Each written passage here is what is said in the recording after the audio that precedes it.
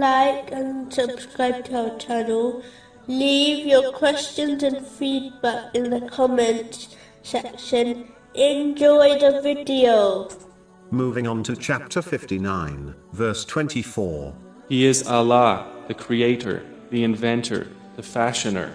The Creator is the one who brings something into existence. In reality, there is no Creator except Allah, the Exalted, as He is only one who creates without any aid from another, whereas an inventor only invents things through the aid of Allah, the Exalted. The Maker is the one who arranges all of the creation and prepares them for receiving their forms. He has chosen which is linked to the next divine name mentioned earlier, the Fashioner.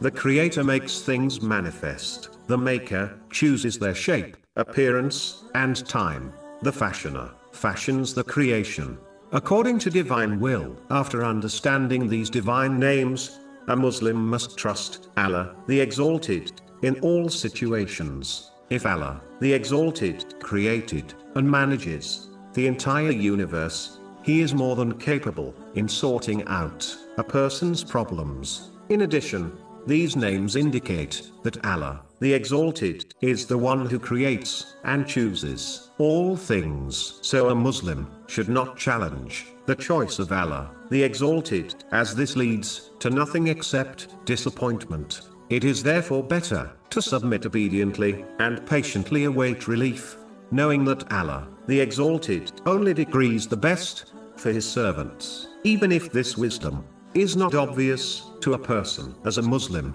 is short-sighted, it is better to trust in the Creator, whose wisdom has no limits.